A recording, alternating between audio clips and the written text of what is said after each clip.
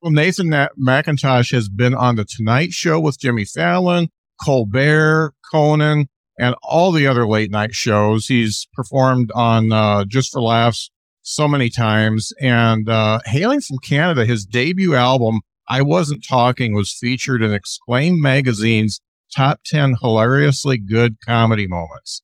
And his TV show, Trapped, has gotten some great critical acclaim, and I'm hoping he can hook me up with some bootleg copies because I'm not on the network that can watch it. I love what I saw as far as the trailers.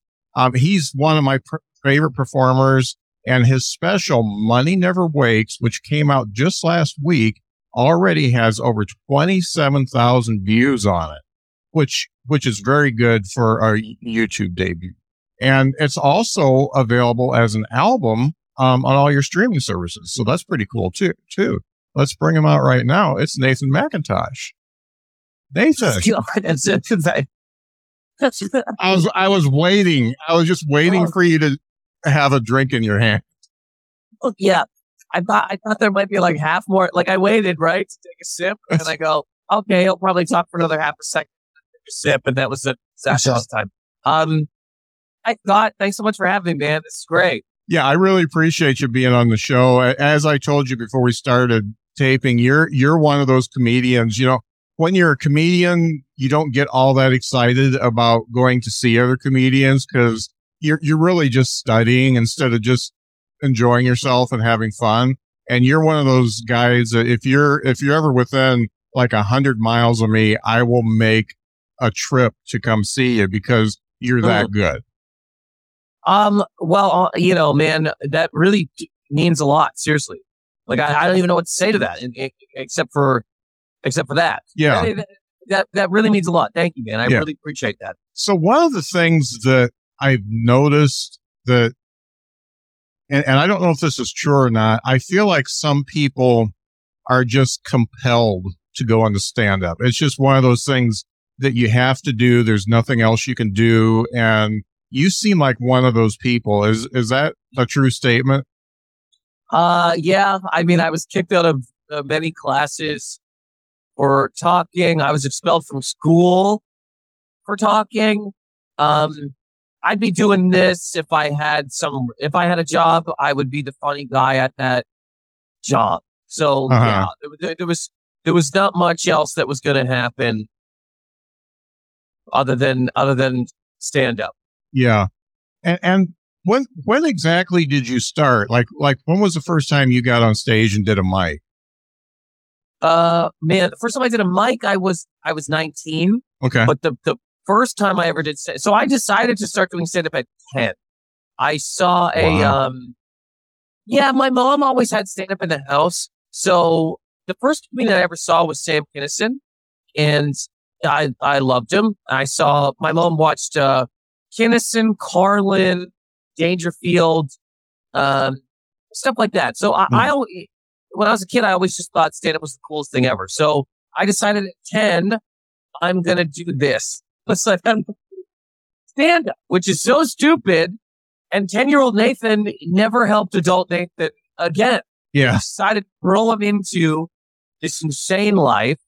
But so the first time I ever did a mic I was 19. But the first time I ever did stand up legitimately, I was 16 in a drama class. Our drama teacher had given us a list of things that we could prepare for a presentation, a sketch, a play, a whatever. And one of the things was stand up. So I wrote a few minutes of stand up and performed it in front of 12 people in my drama class. But I gave. So she wanted to, I don't know why she wanted to do this, as if it was like a one-man show or something. So she's like, give me your jokes, and if you forget where you are, say line, and I will tell you where you are. So I would do a setup, man, and then I'd be like, I'd forget it all. I go line, and then she would say the punchline, and then I would have to repeat it. It was miserable. I fully bombed in front of these 12 people in my class to the point that I thought at that time at 16, I go, you know what? I'm not going to do stand up. I'm going to be an actor, as if that's an easy thing to do. Like, Yeah. but then anyways, to answer, long-winded answer here. But the first time I ever did a mic, I was 19 years old in Halifax, Nova Scotia, where I'm from. So thinking about doing that mic and the mics you did like in the first year, how different are you as a performer and a writer than when you started? Oh, pretty different.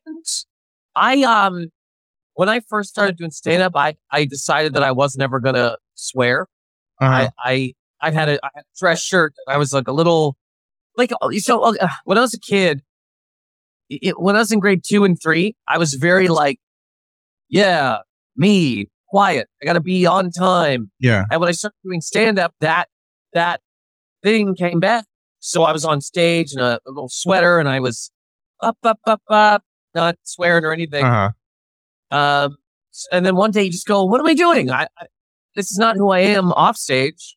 So I hope you're okay with these long-winded answers. Because, that's exactly what I want. So my goal for this podcast, and the reason why it's doing well, is I don't talk much. So funny. Well, because I could just be like, how different are you? I'm different. Yeah. But then what does that do? Yeah. What is that?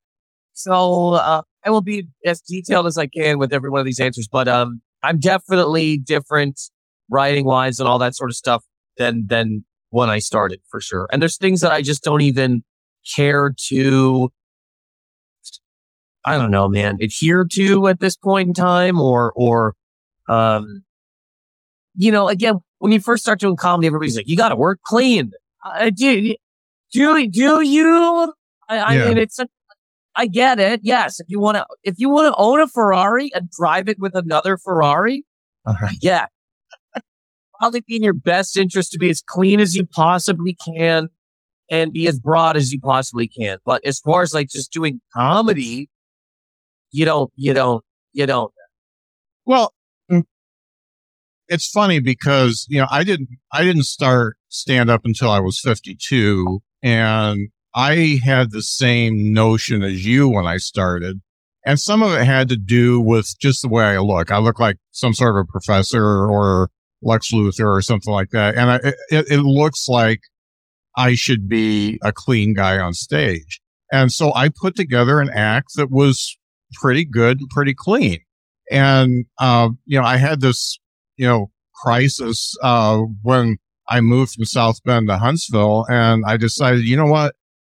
It's not me. I swear a lot, and I don't, I don't get into sexual stuff or anything like that. But, I talk about, weed and all the drugs I did when I was a kid and stuff like that. And those are good stories, but they don't fit into my clean persona. And I'm also an angry boomer. I'm angry at my generation for fucking everything up for your generation and the ones after. So I want to insert some of that too. So I've completely changed what I do. And it's exactly like starting over.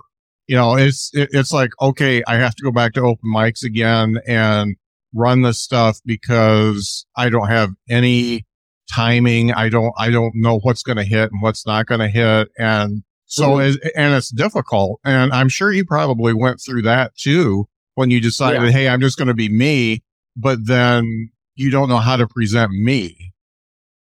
I used to go to these, shows in Toronto that didn't really have any sort of they weren't mics necessarily. I guess you can call them mics, but there was a couple of people that would be there, but there was no stakes at all. Mm-hmm.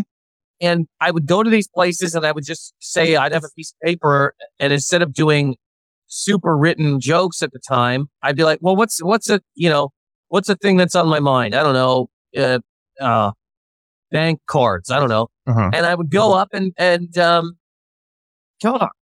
So I would just try to be as much me as possible on a stage, and then get back into the writing part of it. But I had to go up with, basically nothing and just try to be myself. And even sometimes now, like, I find myself on stage. I'm like, what am I doing? What is this? What the fuck is this? Yeah. What am I doing?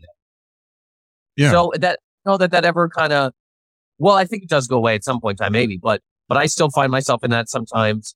You're in certain rooms where you feel that you should be a certain way or blah, blah, blah, but the whole thing is such a fucking mind fuck. It is. It really is. So when you get in those situations where you feel like you're not fitting the tone of the room or whatever, do you just like do a switch right there and go into something else, or do you call an audible? I mean, how do you handle things like that? I'll just address it sometimes. I'll just be like, guys, look, I get it. I walked up here doing this, and this is not, the vibe in here is terrible, and I understand why, and we're out of it. Like, I can't. I've done things before too where I'll go up and I'll go, and it's more to get me in kind of the moment, but I'll go, look, man, I go, nobody in here is liking me right now, and I think it's because of this jacket, and I'll just take my jacket off and then do whatever. Or I'll stop the microphone, something that puts me into that being in the room and feeling what's going on. Because fuck, man, there's almost no worse feeling than standing up there and doing your bullshit and it ain't working, but you're like, I'm gonna still do my for what? For who? Yeah. What? Yeah. Because we feel that we have to for whatever, and then people will come off stage and be like, these people suck. They don't suck. They don't suck. Yeah. You gave terrible vibe. The whole energy here was fucking brutal because you had it in your head that this is what stand-up is. This rote, like, C2B bullshit. Yeah. And I'm saying this again because I've been guilty of this so many times. And you just go, get out of that. Get the fuck out of that and try to be as much you as you can. And that might be with C2B stuff, but not in the way that you presented it, not in how you walked up, not in how you're addressing these people. None of that. Uh-huh. Now, you're well known enough that I would say in most cases, the audience knows what they're going to get with you. I mean, you're definitely a unique performer, and they know what they're going to get. And I would say a good percentage of them are fans at this point, right? I mean, some places sometimes, and then other times there's people who you have no anything. I'm just a guy screaming, and either they're in or they're not. But I do try to get people. Like we were talking about Grand Rapids, Dr. Grit, before we started. Yeah, I was there in December, and I had a show. The Saturday late, I think there was like maybe 40 people in the room. It's very empty. And there was a lot of people. The vibe in there was just like late Saturday, fucking whatever. And I just kind of went up and started talking. And you could feel that this side here really thought something else was going to be happening. They were like, what? And I had to keep addressing them to bring this in and them together, because that was the type of show that if I would have went up with just material, it would have been horrible. I had to, involve people and bring people in and try to connect with people. But anyways, again, another long-winded thing. But no, there are definitely a lot of people who show up and are like, oh, okay, I guess this is who this guy is. Right. So you've got, it's funny that you said that you're going on stage now with just more ideas and you don't have them fully written out sometimes, but it seems, and I get it from listening to your albums and watching the specials, like the latest special. It seems like when you are at least taping that you put a lot of thought into the words that you say. And yeah. And I just want to give you an example. It's from the special. It's when you're talking about college loans, and it's a very small part, but you said I need money for a horse literature degree, and I snorted at that, and I can see like a million other things that you could put in there. I mean, did you try that with different phrases and then come to the horse literature degree, or did that just come in your head while you're recording? Well, I do write a lot. What I was talking about at the time was I would go up without really any sort of ideas so that I could try to find more of myself. And now that I've been able to sort of do that, I do have pretty written things. But yeah, the horse literature degree, I think I wrote that. I was just trying to find something that would be as useless as possible. Yeah. A horse literature degree honestly might be more of a might be more helpful than a fucking business degree. Yes, because it's more niche. Yeah. How many people know about horse literature? Yeah, and there's Westrians have a bunch of goddamn money. That might be more of a thing to do than definitely social sciences or whatever the hell. Yeah. It's funny because when you're a comedian and you watch this stuff through, so I have to make myself just enjoy it the first time through, and then I watch it back and take notes or whatever, just at the funny stuff. And for some reason, that horse literature degree, it just seems like something that you had to put some thought into it to find the three words that were going to get the biggest laugh on that particular tag. Yeah, no, I definitely there's a lot of writing in that in Money Never Wakes for sure. I had it in my head before the pandemic to do a special that was related to finance, and after the pandemic, I was like, oh well, I could still use a lot of this stuff because money doesn't really change too much. So.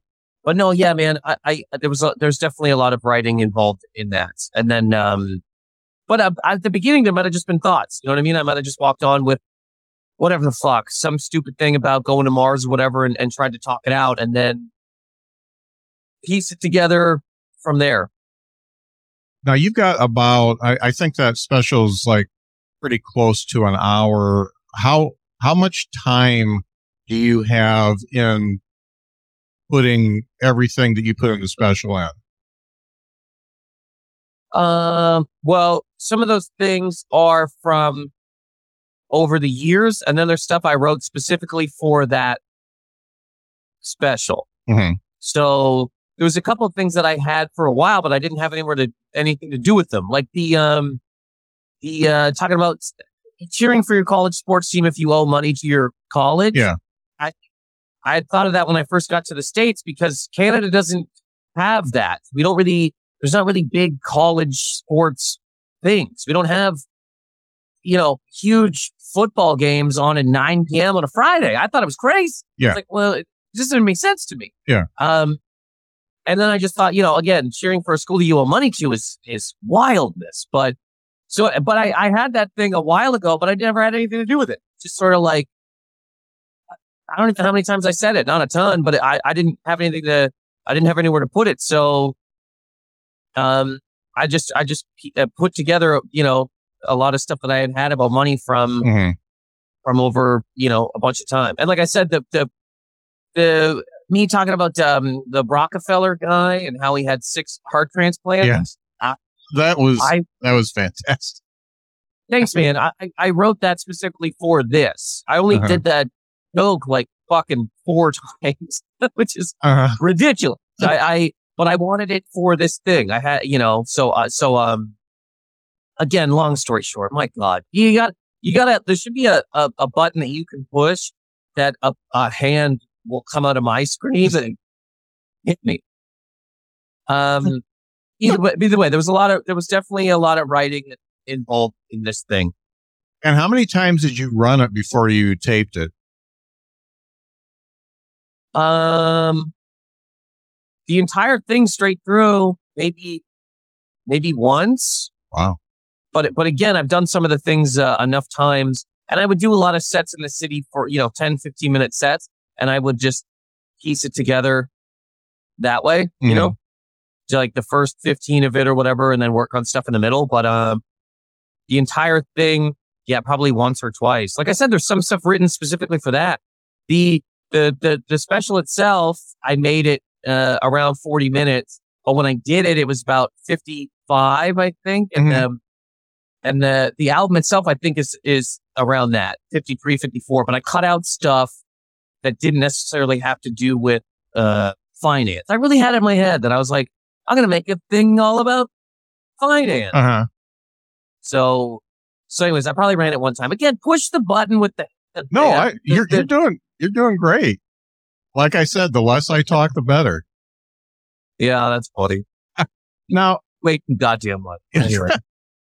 now a lot of comedians are doing the straight to YouTube specials. Was there something that motivated you to do it that way rather than pitch it to Amazon or something like that? Did you just want to put it straight out there, or what's the business reason to pop something right on YouTube? For me, this thing was less of a business decision and more, I want to start putting things out. Mhm. And I've gone through the channels before, and things take time and they might not be able to get done, and whatever the case may be. So in all seriousness, I put all of the other stuff aside because people were like, why don't you pitch it to this? Why don't you pitch it to this? Like, I don't want to do that. I literally just want to start putting things out so that I can continue to make more things. Mhm. If there's a chance that maybe I go down the road and try to pitch this, and I'm not a famous person, so they go, okay, 2 or 3 months from now, I find out this person doesn't want it, this person doesn't want it, and then maybe by that time I get depressed that nobody even wants it. Mhm. So I go, well, why would I even put it out? And then I hate the material anyway, and I'm like, no, stop, nope. We're making the fucking thing. Uh-huh. We're putting the fuck out so that I can work on the next fucking thing. Yeah. It was less business and more me just like stressed out with myself. God, man, I've thrown away so much material over the years for zero reason. Nope, nothing. Uh-huh. Either I get sick of it or I did it on some obscure Canadian fucking TV show. It was watched by one moose and a goddamn hockey stick. And in my head, everybody saw it. I'm an idiot. So literally, I business side be damned. I will not become rich off this fucking thing, but I don't care. Yeah. I'm happy that I made it. I'm happy that I sat down and did the fucking thing, and it's out. And now I can, tell people about it, make little clips from it, and all that sort of stuff, Yeah. and mostly get this material out of my head so I can work on other things, Mhm. the next stuff. Thing I really like about your special is there's no pretenses. I mean, it goes right into the special and then right into credits afterwards. It's all based on your show that night and the talent involved. And I really like that because some folks, they play around, they'll do a little skit before and I like some of those too. They'll do a little skit before and then they'll do outtakes and stuff like that. And I just liked how you just put it out there and said, go for it, people. Just watch it. Well, I don't want to say business decision, but that was a business decision in the way that I think, I don't know anything. It's just my own thought. Mhm. I think on Netflix, okay, let's say you're a famous person. You're afforded a lot. If you're on Netflix or HBO or any of those type of things and you're not a famous person, you're still afforded a lot because Netflix, it's easier to have an intro because when you click on a Netflix video, that's it. That's the only thing on your screen. Right. And people are maybe they'll tune out, but there's nothing else for them to look at right now, right? YouTube, your thing is sitting here with 7 other videos. Yeah. Right here. Like the second you turn this on, why don't you check out this guy building a canoe? What about this mother backflipping into Jell-O? What about this? So I just kind of thought, I'm going to just make it as quick as possible so that it's less of a chance that somebody can get the fuck out. If you, as a non-famous person, does somebody need to see me in a sketch where I get out of a car and tell, hey, who are you? Yeah. to the building. I just went, and I'm with you. I'm not against those. And I'm hoping to have them, maybe one day on a thing that's when I'm afforded a little bit more time. But yes, I was like, nope, it's going right the fuck in. You know what? The joke that I opened with in the special is not how I opened the album. I put that at the front because it's quick. It sets up what I'm doing, and we're going in. Get the fuck. One person messaged me about it. They go, buddy, where? No intro? No, there's no time. Yeah. We're doing it. Yeah. We're fucking going. That's it. Yeah. I found it refreshing. It's kind of funny because I was listening to it in the background while I was working this morning, and it ended and I was still working. So somebody else's special came up, and I'm not going to say the name of it. I don't even know who he is, but it was so bad. I mean, he was into rape jokes like 3 minutes in. And I'm like, wow. So if you like Nathan McIntosh, you might like this asshole. I don't understand how the algorithm made that happen. Yeah, the fucking scary algorithm. Who knows? Yeah. It's special. It says it sees comedy special and then just can I tell you this, Scott, real quick? Nobody really cares. I guess I'm gonna say it to you. I didn't want to call this a comedy special. I wanted to call it a project. It's all material about one thing, but I thought if I don't call it a special, random people who are covered in butter at home aren't gonna know what the fuck it is. Yeah. So anyways, yeah, man, I don't know. And I've watched a lot of those intros as well. And again, not that I don't like them, but when you are on a machine that you can watch every single pornographic fucking image that's ever existed, there's no time for intros. Yeah. Especially these 3-minute sketches where guys are just blowing themselves and talking about, oh man, look at the crowd. And people even come out. That's the other thing I noticed too. And again, I'm not against anyone. Great, do it. But there's a lot of also people. I cut my intro in terms of announcement. I cut my intro of me walking on stage. I cut all of that. Yeah. Because I thought, who gives a fuck? Yeah. But stage, did you have to see me fucking get there? Yeah.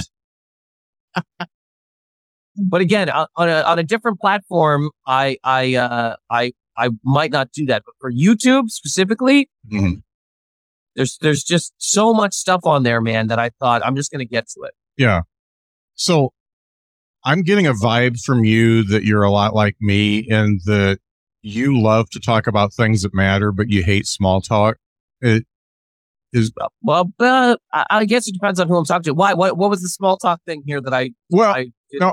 I think about myself because I'm going back out to the mics and stuff like that, and I'm getting to know a new comedy scene and all that kind of stuff. And I just want to go up and do my thing, and I don't want to hang. I did a mic Sunday night, and a couple of guys came out from Nashville, and somebody liked something I said, and I guess it's like midnight, and he's still talking to me about punk band because I'm a punk aficionado, and I'm like, I just don't know. I just want to do my thing and go home. And do you ever feel like that you just want to do your reps and not do the hang? Yeah, but I mean, the hang, as crazy as it is at the beginning, is probably the most important thing. Yeah, it's not the most important thing. But it's a massively important thing.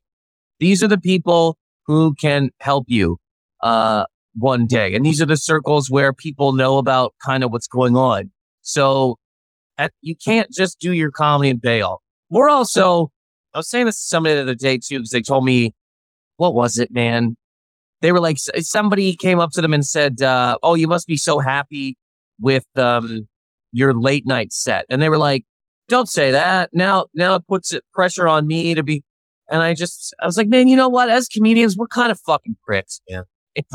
Like, in a lot of weird ways, somebody's just talking to you. They're trying to be nice. They're trying to connect.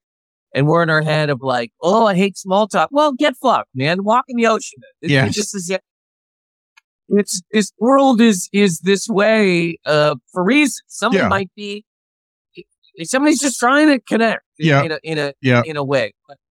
But I do try to not just kind of be around constantly, if Yeah. that makes sense.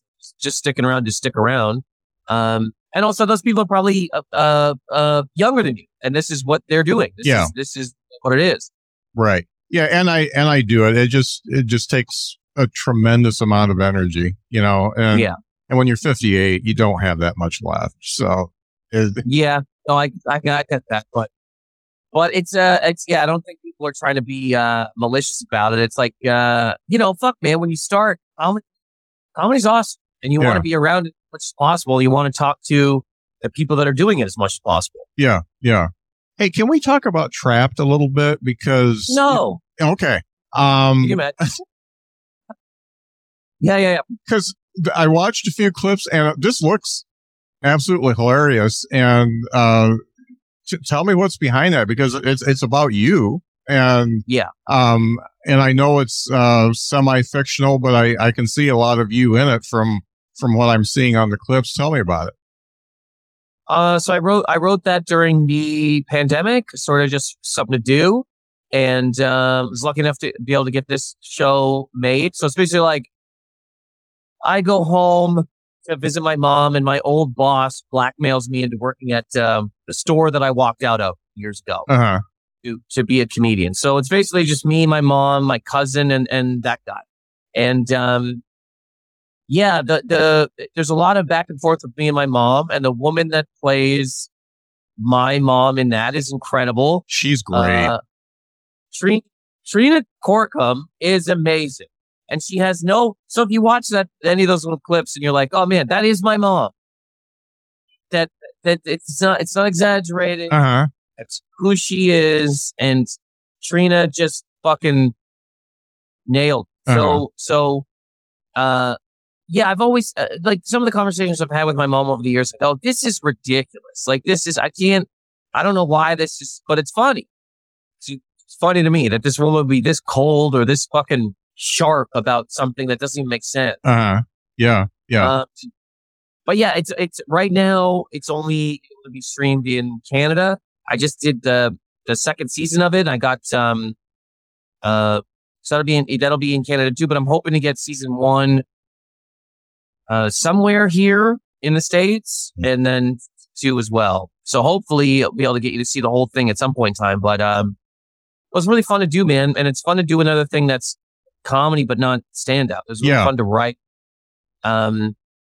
Whatever situations. I really love the concept of it, and I'm just going to start writing all the streaming services as an angry old man and say, I need that Nathan McIntosh show. Well, please, I wouldn't stop you, but they would literally get a letter, and they don't open those fucking letters. Yeah. They don't. The streaming services owes like $10 billion somewhere. They got a whole stack of letters of why did you cancel this show? Bring back whatever. And then over here, bills. Yeah. That's what they look at, this shit over here, whatever. We got the IRS coming after, fuck's sake. We've paid $1. We've been open 10 fucking years and we've never made $1. Oh man, that's great. One of the things that I like about your act is the energy, and we all say that, everybody says that when you're a comedian, you're bringing one part of yourself that's a little bit amplified on stage. Do you feel like that's the case with you, that you're taking your own angst on stage, and that's what we're seeing? We're seeing you pretty much. Yeah. I mean, yes. I mean, right now I'm fucking swinging around and shit. It's who, it's what I do. It's who I am off stage. So yeah, it is me. I don't know why. And I'm not against anybody that does it. I find it very hard to just stand there and quietly say jokes into a microphone. It's not me. It's not how I want to do it. It's not, it's just not, it's not my deal. Yeah. And it wouldn't work with you. It wouldn't work with the material. Yeah. It doesn't. It just doesn't. It's not who I am. Yeah. But, so yeah. Do you That was use, the short answer I think I've given. yeah. And I kind of thought that's what you'd say. Do you use social media to help write your stuff? Because you write some really good little Facebook posts and Twitter posts and stuff like that. Do you use that to get feedback and energy and then read it back later and decide if that's going to be part of your act? The Facebook stuff, I use some of that, or sometimes I put up stuff that I am kind of working on and I'll just see what, if people like it or don't or whatever. But, Facebook, I was like, I'm not putting anything over here and there's people over here and I like writing. So what am I doing? I'll just start every day trying to write something or again, work on something that I'm working on and see, and just see if it works. If it works, it doesn't. But if something works on Facebook or whatever the hell, I will probably try to use it. But if it doesn't work, I might still try it anyway because it might be a different thing in front of regular people. I just like writing things. So in the morning, I get up, I get a coffee, and I try to put something on that. That's great.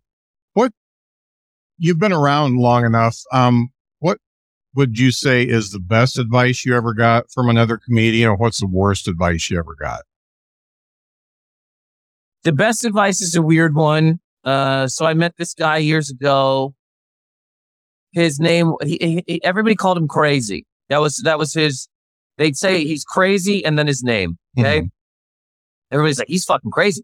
So I was doing some show with him in, wherever the hell it was. And they go, you're going to work with that guy? He's crazy. He's fucking done. And I'm pretty young. I get there and he goes, how long have you doing comedy? So 4 years. He goes, let me tell you something. And he stands up and I go, here we go. He's going to, some fucking bananas. He's going to, tell me one of those things of like, make sure you always wear a suit thing and whatever the hell. But he stands up and he goes, save 10% of everything you make. And I go, what? I go, what do you thought? I just did not think that was going to be the thing that he said. And he goes, yeah, save 10% of everything you make. He goes, nobody cares about you in this fucking business. He goes, if you shatter your leg, if you whatever, nobody's coming. And if you can't work, you're fucked. So he goes, I'm telling you right now, hang on to some money. And I went, thanks. And since that time, I have done that. I went to get a bag of chips and I'm eating it. He ripped it out of my hand. And he goes, stop eating the shit. He handed me handed me a bag of trail mix. Clearly what had happened with this guy, he's a guy who had been doing comedy for a long, long time and gotten to this point where he looked at some of the mistakes he had made and generously, it might have been like, well, I didn't find it harsh. I don't, whatever, but he was like, I'm going to tell this fucking kid, he didn't have to say anything to me. I wouldn't have been upset if he had literally said 0 words to me. Right. Yeah. But the fact that he kind of, in his way was like, hang on to some money and don't eat garbage. Fuck, man. Those aren't bad. That's not bad advice for a comedian when you travel all the time. And, if you're not working, you're not making fucking money. Yeah. Yeah, for sure. So, and then the worst advice I ever got. Oh God. There's been some, I don't know, stuff that just might not work for me personally. If I'm doing a TV taping or a comedy competition or something, people will be like, do the fucking hits, do the stuff that fucking, like, I just can't, I need to put in some new-ish type thing or I can't really perform it well. And I'm not, I envy the people that can just do the same stuff. I really mean this. I'm not trashing. I envy the people who can do the same thing the exact same way for years and years and years. I find that fucking so hard to do. Yeah. Like just like crazy. I need to change something about it or do something, add some other stuff to it. I can't.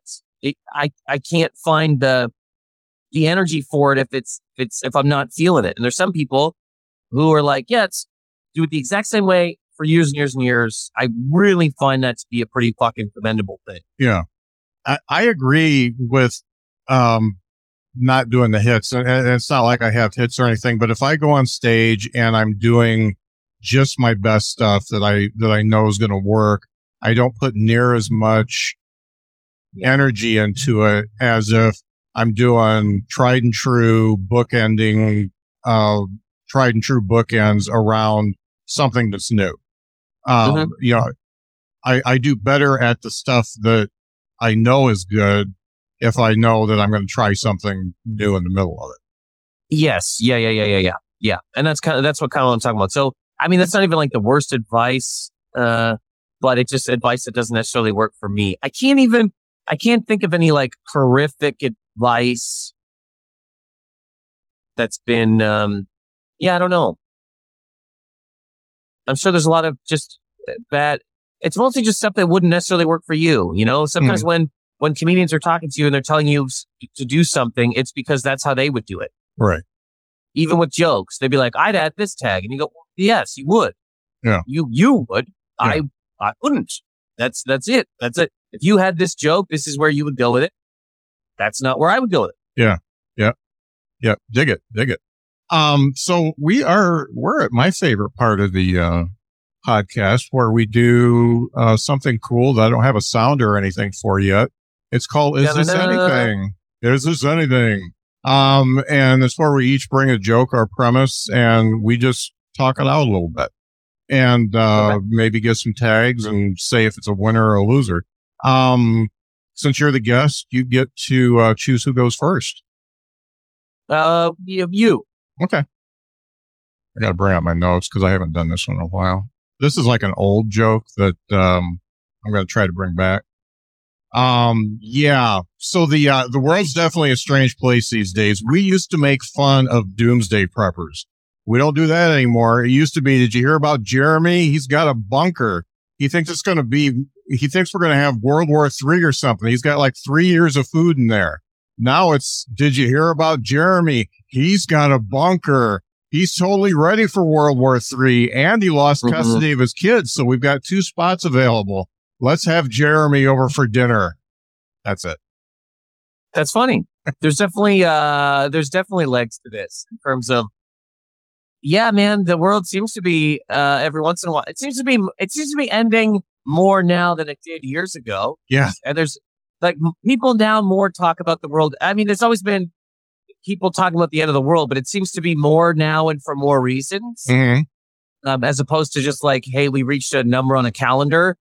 Now there's like war, water, heat, fucking viruses, lots of stuff. So, I definitely think there's fucking legs to that, and you should keep working on it. Good. Yeah. Well, I appreciate that. That's one I did. It may be, I had hair the last time I did it. So it's been a while, but I think it's something that I just put away and I'm like, yeah, I could probably fit that because it's kind of fitting my current theme a little bit more. So, yeah. Yeah. And I think legitimately before I got on here, I looked at Twitter and I think Doomsday was trending. Doomsday Clock. Okay. Trending. Right now, Doomsday Clock. There you go. Well, I'm doing a mic tonight. I'll bring that one out tonight then, since it's trending. Yeah. That's definitely a thing that you can work on, use, do, whatever that you could. I mean, there's so much stuff you can add to that. You know, there's so many ways you can build on that. No, that's definitely something you should keep working on for sure. Yeah. And I've been thinking about like I'm talking to my wife about it, and she's like, "Well, what kind of food do they have? What kind of freeze dried shit do they have? Because I don't know if I even want to live if I have to eat, pork and beans for 3 years. Absolutely. Yeah. So I've got a few more tags that I'm thinking about on that. Well, I appreciate stuff they that. have down there too, like entertainment wise. Like what are they going to do for the next? Yeah. 20 years, like, you know what I mean? All that stuff. Yeah. What is in the bunker? And is it worth it? Or Yeah. should you just go, I had a good run. Let me check out. Yeah. Yeah.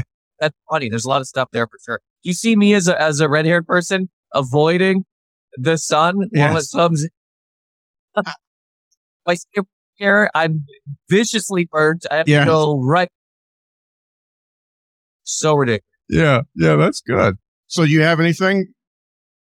Yeah. I mean, it's a thing that I didn't get enough time. Whatever. I didn't figure out enough in time for the special. But the idea that like, there's a stereotype about older people that they love the bank. They're just always in the bank, and I don't think that's true. I think older people hate the bank, but they're the only people that have the time to read the agreements that they signed for this checking account, savings account, whatever, and they see how bad they're being fucked. And they have the time to go down there. And that's why they're in there early, waiting to get to the teller to tell this person, you've been stealing from me 25 fucking years. And I will sit here until I talk to any manager. I got a pocket full of Werthers. I'm wearing 2 diapers.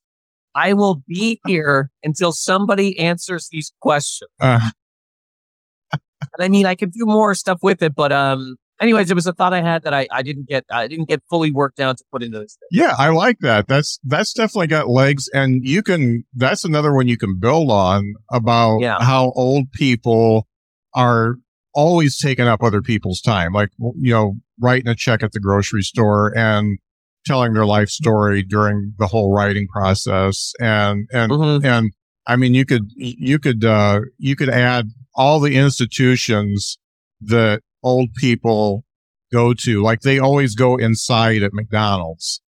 I do. I always go inside of McDonald's. Yeah. And I never go to the drive-thru. Fuck the drive-thru. I go in, I park at a spot, and I walk in the building. I'm not eating my fucking food in the parking lot like a seagull.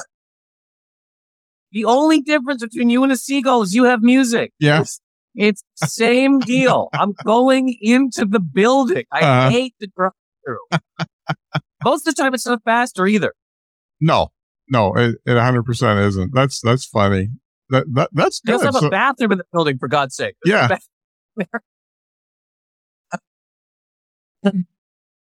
Oh, I love it. Yeah, that's definitely got legs. You could do 5 minutes on that one, I think.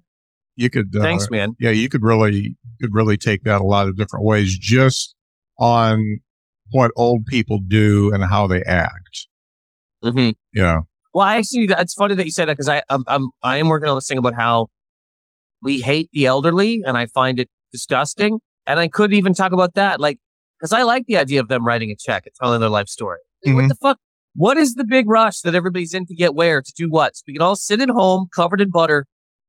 Let this cocksucker still keep some sort of humanity going. Yeah. You know?